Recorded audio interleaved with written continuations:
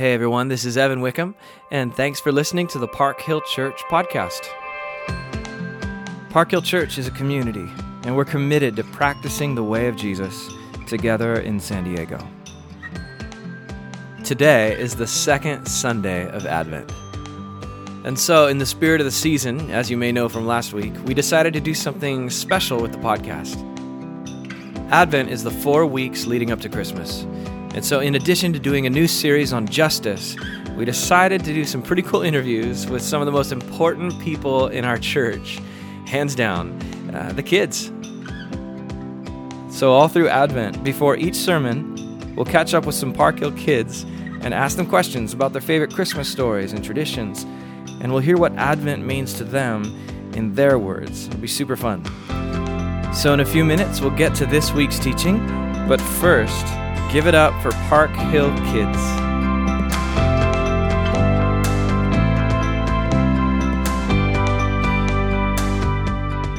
Hi, my name is Ariel. Who am I talking to today? What's your name? Micah. Micah, I'm so glad you're here. Micah, can you tell us how old you are? 4. 4 years old. That's a lot of numbers. That's so cool. Micah, what is your favorite thing about Christmas? Having people over. Having people over? Who comes to your house for Christmas? Well, this Christmas, Parker and Zoe are coming over for Christmas. That's going to be so fun. Do you have a favorite Christmas story in the Bible? Jesus is firstborn.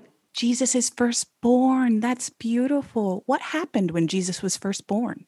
Well, the horsey. There was a horsey? Mm-hmm. Were there some other animals?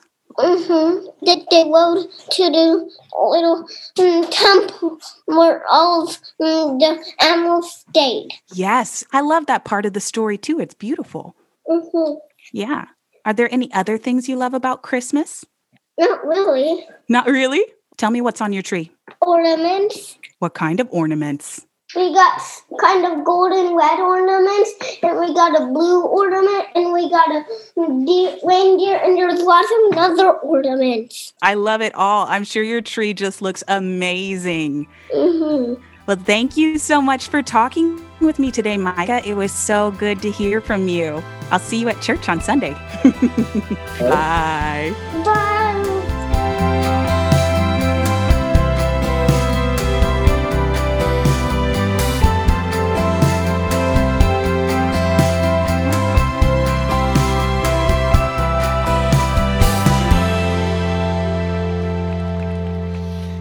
Thanks so much, Evan. I adore the work that God is doing here at Park Hill. I feel really deeply connected.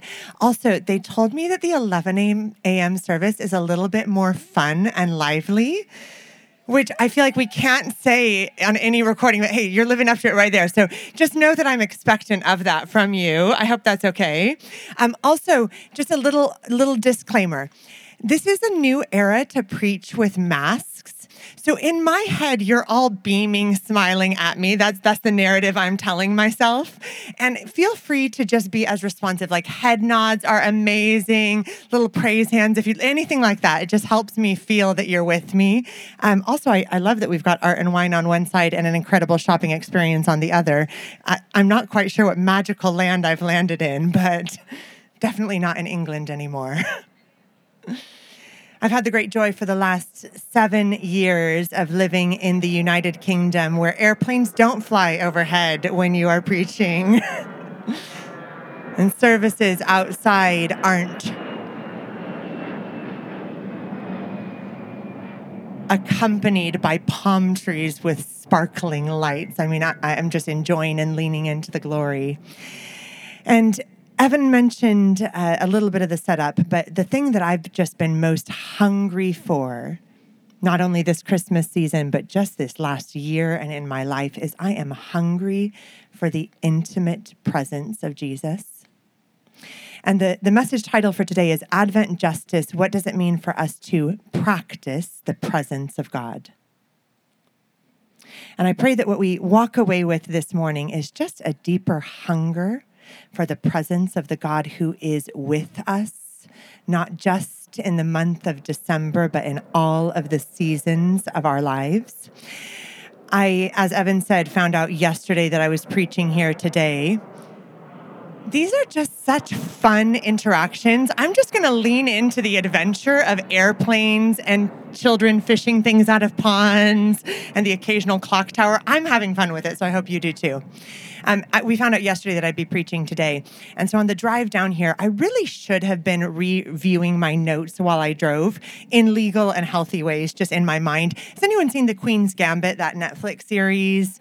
So in The Queen's Gambit, which may or may not recommend, there's this chess set, and she's playing chess on her ceiling in her head.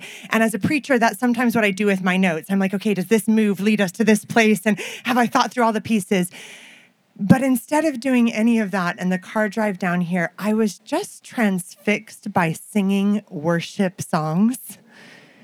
Just took that drive and said, how can I let my heart's attention and adoration be given to Jesus in new ways? And I sang a really old one that some of you might know. It's from Keith Green. Oh, Lord, you're beautiful. Your face is all I see. And when your eyes are on this child, your grace abounds to me. And one of the things I love about the church throughout the ages and the Church of God today is we don't just speak forth, but we sing forth our adoration of Christ. Oh, come, let us adore him, Christ the Lord. And you're in the midst of this series thinking about what does it mean for us to live lives of justice and faith. And I told Evan, I'm really just thinking about our hearts. And he texted me back, in order for us to do justice out there, our hearts must be settled towards Christ in here. And so I just want to set up, we're going to look at Anna the prophetess and the story of Advent and the longing and the waiting and the expectation. But as we set that up, I'm just going to ask a question which I think would be true for most of us. Prophetic pause. For how many of us has this felt like a somewhat difficult year? How many of us had a challenging moment or two this year? Okay, cool. Good. We're together. You're with me. And in this year that's been filled with so many challenges and questions, if you ask me what's the one lesson I've learned more than anything else, it was just this: to lean into intimacy with Jesus. Not just to speak about him, but to know him. Not just to go to the gatherings, but to give my heart's attention and adoration to him. And because most of you don't know what my life has looked like, I'm just going to give you a little bit of a personal as we lead into the message. I live in Cornwall, which is on the coast of England. Poetic pause. Our lockdown was fairly severe. For 3 months, we could only leave the house for exercise. So I decided for the first time in my life to start exercising. That started with a few walks and ended with me climbing Kilimanjaro, but that's another story for another day. I mean, that's what everyone did during lockdown, right? Climbed Kilimanjaro. And I started walking every day, and I walked the Cornwall coast 450 miles. 15 or 20 miles a day. And for the first time in 37 years of knowing Jesus, I began to pray just and have conversation with Jesus. I wasn't praying to get anything. I wasn't praying to ask for a list of questions. Life was clear of so many other things. I even had time to make kimchi for the first time. And I just walked and talked. And I prayed in the name of God the Father and God the Son and God the Spirit, and I spoke to Jesus about whatever it was that I saw around me. And interestingly, perhaps this is just for me, but I found that as I walked, the things that came up into my heart, often they were really old wounds. And I'd have blisters on my toes and blisters in my heart, and I'd be frustrated that neither of them were healing as quickly as I wanted them to. And if you asked me to sum up all of that month of prayer and conversation, I would simply say this: There's a story in the Orthodox way of a monk who is asked by a younger person, but you just prayed all day? Didn't that get terribly boring? And the monk said, well, in prayer, I fall and get back up again, and fall and get back up again, and I fall and I am raised back up again. And whatever it is that your year has looked like, I would imagine in all of our hearts, there's this longing that life might look different to the way that it looks today. There's a weariness, and we hear the hymn, "The Weary World Rejoices," but we must ask, where does our rejoicing come from? And spoiler alert, I found the answer my whole life long is only ever Jesus. And we're going to look at a woman in the Gospel of Luke who to me embodies this characteristic of expectant waiting and longing intimacy for the presence of God. Luke chapter 2, verses 36 to 38, we're going to read the story of Anna. Oh, and I'm going to set up the 11 a.m. for success. I'll read the scripture, and then I'm going to say at the end, this is the word of the Lord, and then you guys get to say, thanks be to God. Got it? Okay, it's like my favorite part of any scripture reading. It's a little bit Anglican, but you can pretend like you're in Britain with me for a moment. Luke chapter 2, verse 36, I'm reading from the English Standard Version. And there was a prophetess, Anna, the daughter of Phanuel. She was of the tribe of Asher. She was advanced in years. She lived with her husband for 7 years from when she was a virgin, and then as a widow until she was 84. And she did not depart from the temple. She worshiped with fasting and prayer night and day, and coming up at that very hour when Jesus appeared, she began to give thanks to God and to speak of him to all who were waiting for the redemption of Jerusalem. This is the word of the Lord. Amazing. I really like it. It's like we get to actively give thanks for scripture every time it's proclaimed. Anna's an extraordinary character. She's not one we always hear about during the Advent season. I find her absolutely remarkable. If this were the first century era and I could, she's the person I'd be most likely to ask if she'd walk over to Monaco with me and have a coffee. Tell me all her secrets. She's a prophetess. She's one who proclaims and forthtells the word of the Lord. She's walked in long obedience and faithfulness and longing. And from the very moment that she meets Jesus, she begins to proclaim his goodness and his kindness, his authority and his truth. She's one who speaks forth the power of the God who has come to be among us. And when I think about Anna, I think it's sometimes helpful to give a little bit of the wider context of Scripture. Last week, Evan introduced the Advent Justice series, and he started with Genesis 18, which was the first time I have heard an Advent message, or any Christmas message really, lead off in the book of Genesis. And it's helpful sometimes for us to think about, where does this story fit in the wider arc of Scripture?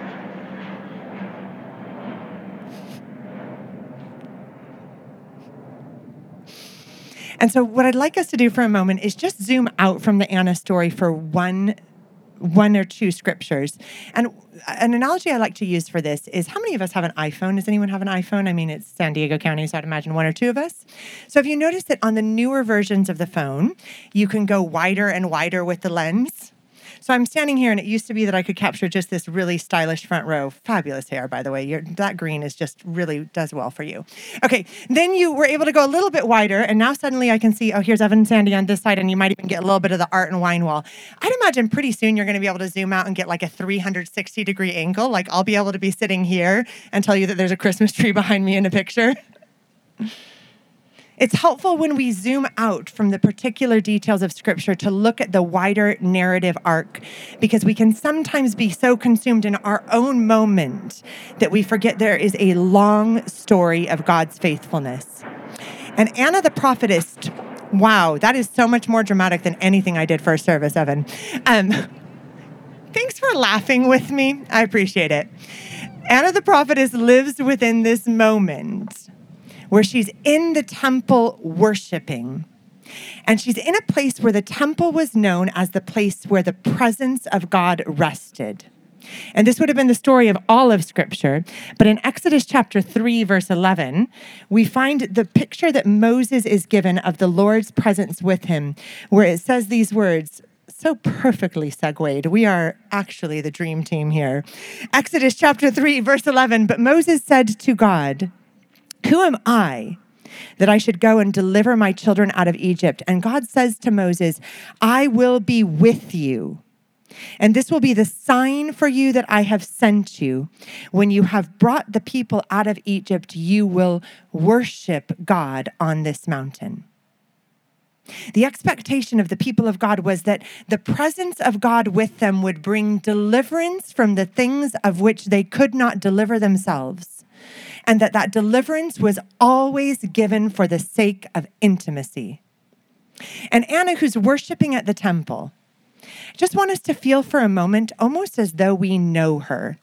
The things that we know about this worshiper in the time of Jesus' arrival is that she was named as a prophetess. She's named as the one who forth tells truth. She has the gift of speaking forth the word of God in a way that reaches hearts and minds. She walks in the long generation of the prophetesses of the Old Testament. I hope you know these women. They're women like Deborah, who leads a nation to war, and the king says, "I will not go to war unless Deborah the prophetess goes with me to the battlefield." It's women like Huldah, who is not only the keeper of the wardrobe, but the one who the king consults for the direction of the future of the nation. It's women like Esther who walk in faithful obedience and live lives that change the trajectory of a whole generation to follow. It's women like Hannah who sing forth a song of joy for the promise of God that they have not yet seen. It's women like Mary, the unexpected choice to carry the life of God himself. It's women like the 4 daughters of Philip who speak forth truth. I could keep going, but you get the point, right? I hope you know this, like just a little aside. This one's for free. God loves to use women. There is a calling on the lives of a generation, including the men and women of God, to proclaim forth the truth of a gospel that sets us free.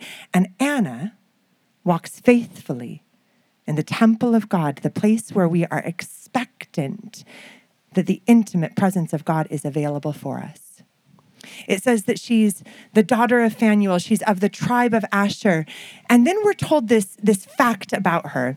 We're told that she is advanced in years, or one of the other commentators says that she is stricken in years. I would not use that phrase with any of your elderly friends and family. Just don't think it goes over very well. Most commentators would say she's between 84 and 103 years old, and she's lived most of her life as a widow. And so just lean in for a moment to Anna's place in this Advent story. She's one who in many ways might have been written off to be used as the proclaimer of the gospel, because she is, first of all, old, and secondly, a widow, and thirdly, in first century Judaism, because she is a woman, she would have been at best the unexpected choice to be the first one to proclaim the gospel of God. And I wonder if in some ways, a small part of why she is included in the way that she is in this Christmas story is quite simply to remind us, prophetic pause,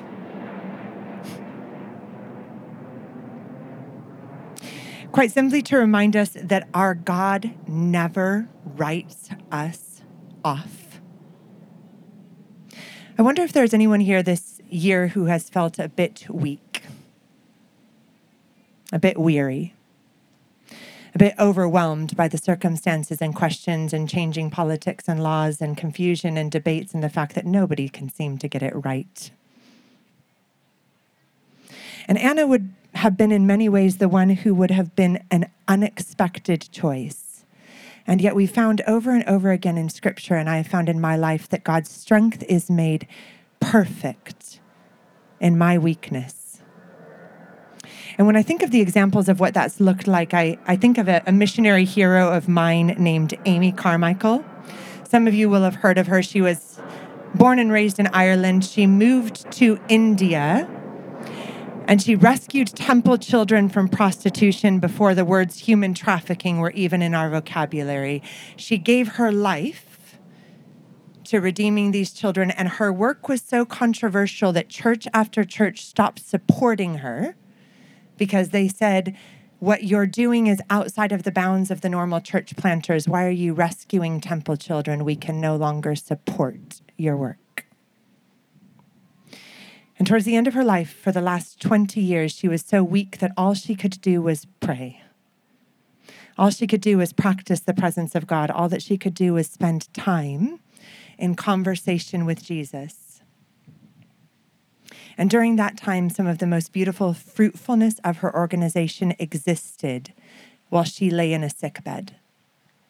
And her biography opens with this beautiful poem that says, 2 glad services are ours. Both our Master loves to bless. First we serve him in our strength, then in all our feebleness. And just if there's anyone here today who's felt weak, I just pray that you're encouraged and being reminded that what God wants is the attention of our hearts, and we can give him that regardless of our physical state.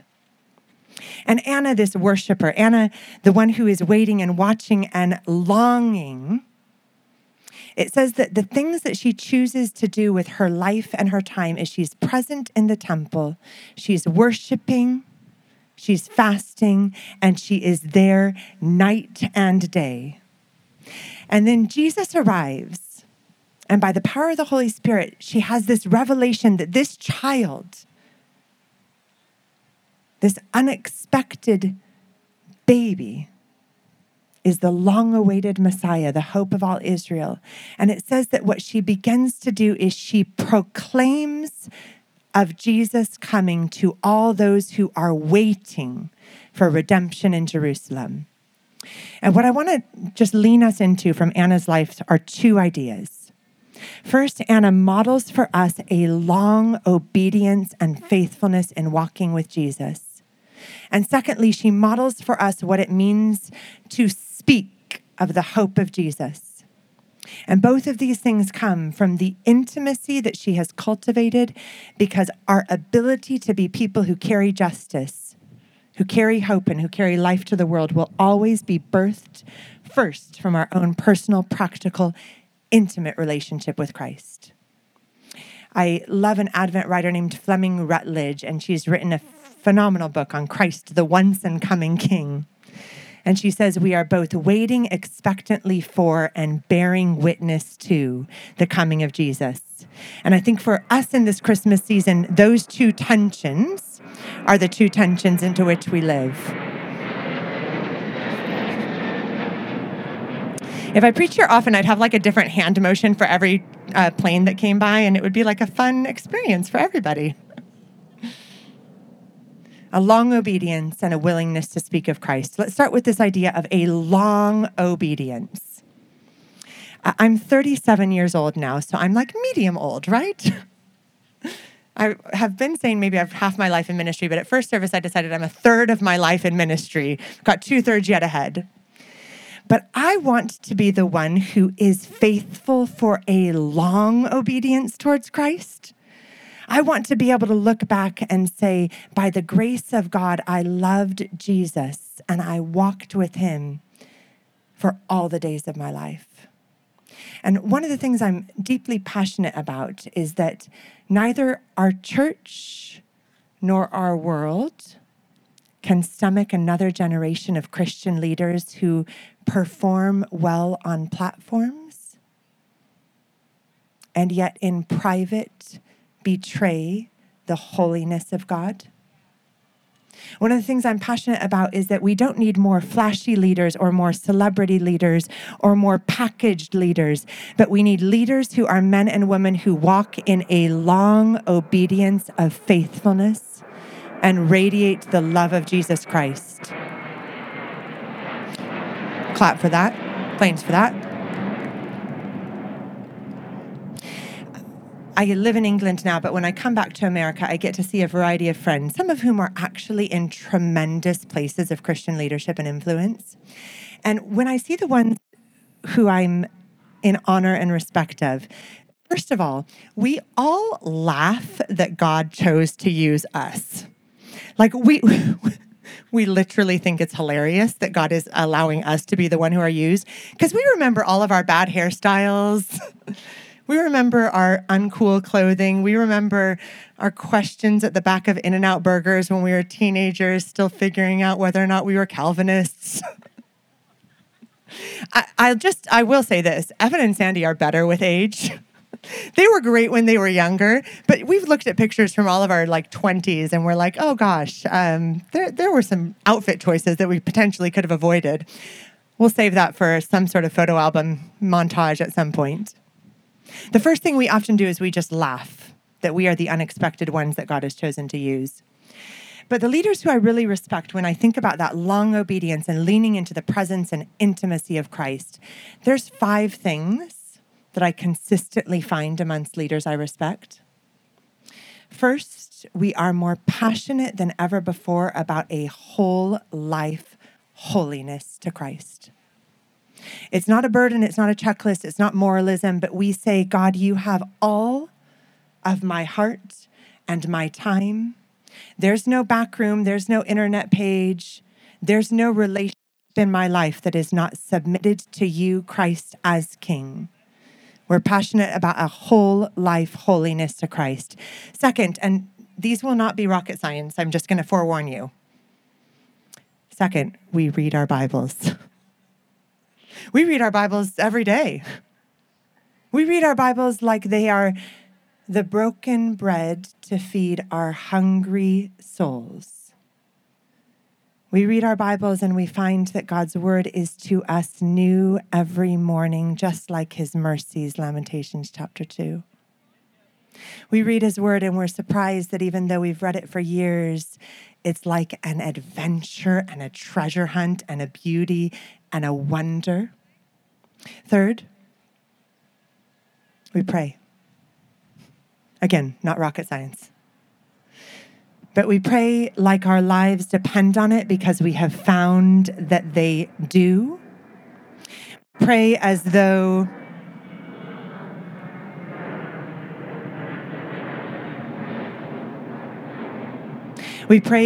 knocking on heaven's doors with bruised knuckles. We pray and we sing and we pray and we draw and we pray and we dance and we pray and we cry. We pray, and this one's been big for me, we pray and we listen. Do you remember that old song? Some of you might know this. Read your Bible, pray every day, and you'll grow, grow, grow. Don't read your Bible, forget to pray, and you'll shrink, shrink, shrink. That's how I got to be 6 feet tall. Oh, no, wait. We pray. Fourth, we're passionate about the work of the Holy Spirit. We expect that the Spirit is redeeming and restoring and renewing. We'd heard about the Spirit of God, and yet we found that we are captivated and charmed and entranced by the way that the Spirit of God has done what we could never have done for ourselves. And if you ever wonder what makes us most excited and proud, it might actually sometimes be you. The work that God is doing in your lives and the way we've borne witness to it. And fifth, we love Jesus. He's our rock and our Redeemer and our Savior and our refuge and our friend. He's the dew of the morning. He's the evening star. When we hear his name, sometimes we cry because they told us that Jesus was good, but we didn't know he was so good. We sang this song, his name is like honey on our lips. His Spirit's like water to our souls. We love Jesus. And when I think of the story of Anna, I think of a woman who didn't look at her circumstances.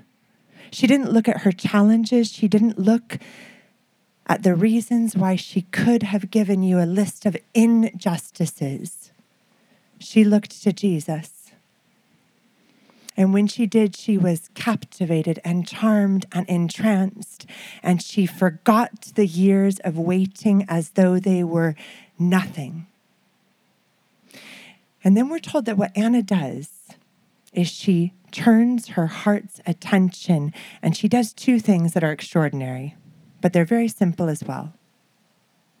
She gives thanks to God, and she begins to speak of him for all those who are waiting for redemption. And I don't know about you, but I found a number of times this year I need to reorder my heart. Does anyone else relate to just occasionally you need to reorder your heart? You just find there's some stuff there. Such a simple act that has reordered my heart is giving thanks. Just choosing to find one or two things today for which you are thankful. And I think that sometimes the more ordinary they are, the more beautifully they rearrange our souls. Thank you, Jesus, that I get to be at Park Hill in San Diego with palm trees behind me and airplanes over me and people who have actual Bibles open. Thank you, Jesus, that I had a great coffee from Moniker that was brought to me by... Thank you, Jesus, for whatever it is. Thank you, Jesus, for Evan and Sandy Wickham and the way that they have loved and encouraged me for over 20 years of my life in ministry. Give thanks to God, for he is good, for his mercy endures forever. And then what Anna begins to do, the birth of an intimacy in her life, is it gives her a message to proclaim. And when Anna begins to speak of him, it's out of the overflow of her heart. And I'm passionate about sharing our faith. But when people ask me, how should I learn to share my faith? I would often say just this simple thing. Enjoy Jesus yourself. Enjoy Jesus yourself. Love Jesus yourself. Know Jesus yourself. And out of the overflow of the heart, the mouth will speak. This Christmas season, I pray that you enjoy Jesus in such a way that it is the overflow of joy to speak of him. And then if you ask me a second piece of advice, I would quote a 16th century theologian named Blaise Pascal, who says these words: make the truth beautiful. Make good men and women wish it were true, and then show that it is. Make the truth beautiful. Make good men and women wish it were true, and then show that it is. I live in England, and one of the groups that I have the great joy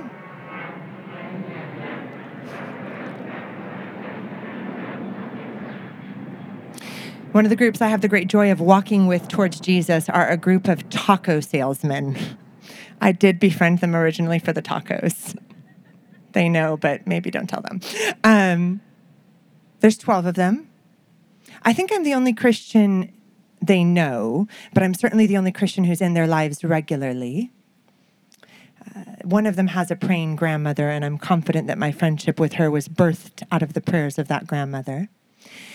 And we sit for hours, and we wrestle through faith and life. Like, we talk about life, death, love, hell, sex, and everything in between. And quite often, I think I've said something deeply profound about the gospel of Jesus Christ.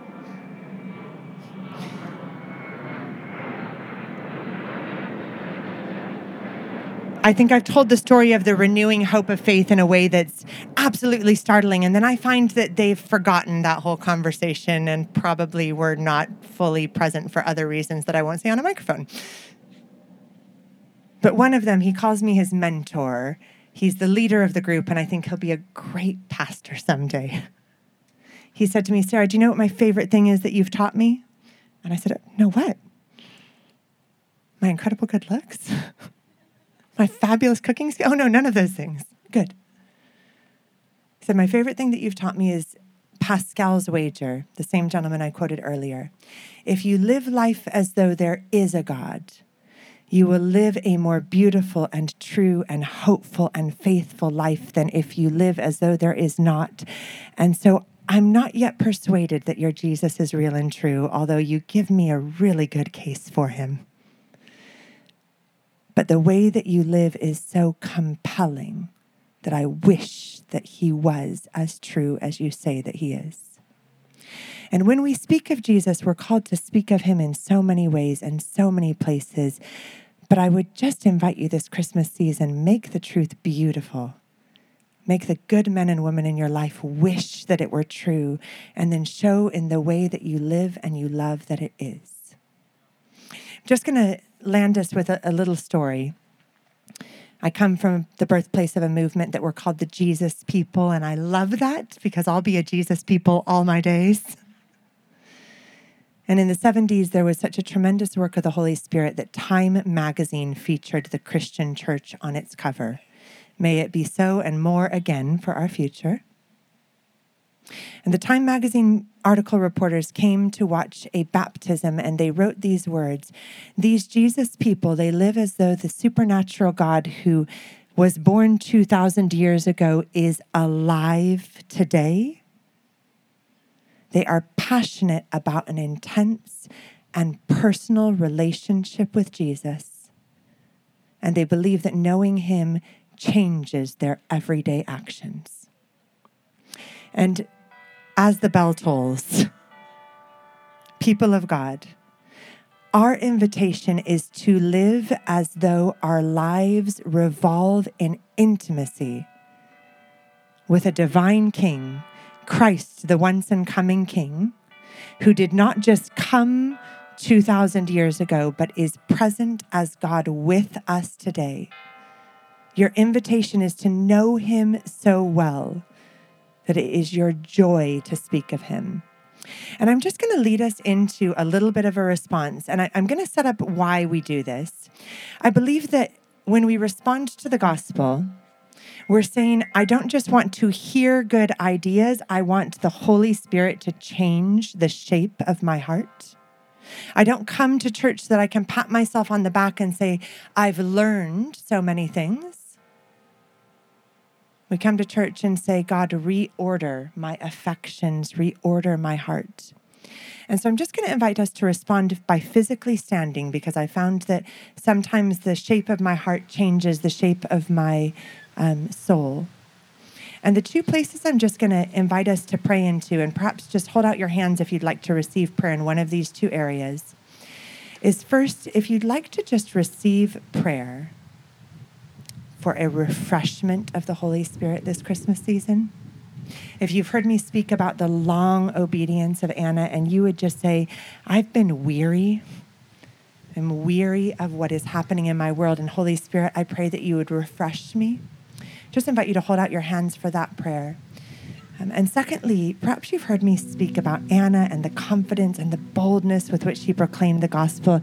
And you might just say, Holy Spirit, I pray that you'd give me new words. Give me new language.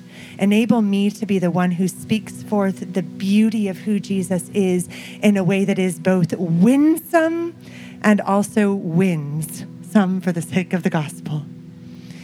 And so we pray, Holy Spirit, that you would come and be present among us. I pray that you would speak to the hearts and the minds and the lives of my brothers and sisters who are here. And we ask that you would reveal to us any place where we might need to repent, to turn from. If there's any sin that we need to confess, just take a moment right now to settle that with God. Know that he does not keep a score against us. It says that he has taken our sin and cast it as far as the east is from the west. But if there's just, even in your heart, a small root of bitterness, I'll ask the Holy Spirit to uproot that weed. Don't give it any more space. If there are the echoes of lust, if there's the gangrene of gossip, if there are any of these things that you might just say, Holy Spirit, I turn from these things, just make it right with him.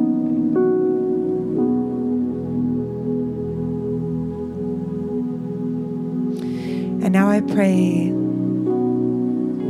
just like the water flowed from the rock, that the water of your Holy Spirit would flow over the people of God. We are thirsty and parched without you. Holy Spirit, come bring springs of refreshing to our souls.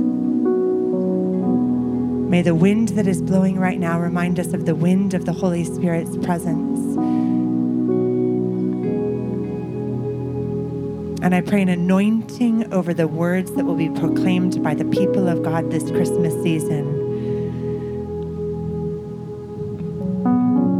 May we be those who speak forth the peace and the reconciliation and the hope of your gospel. And we ask these things in Jesus' name.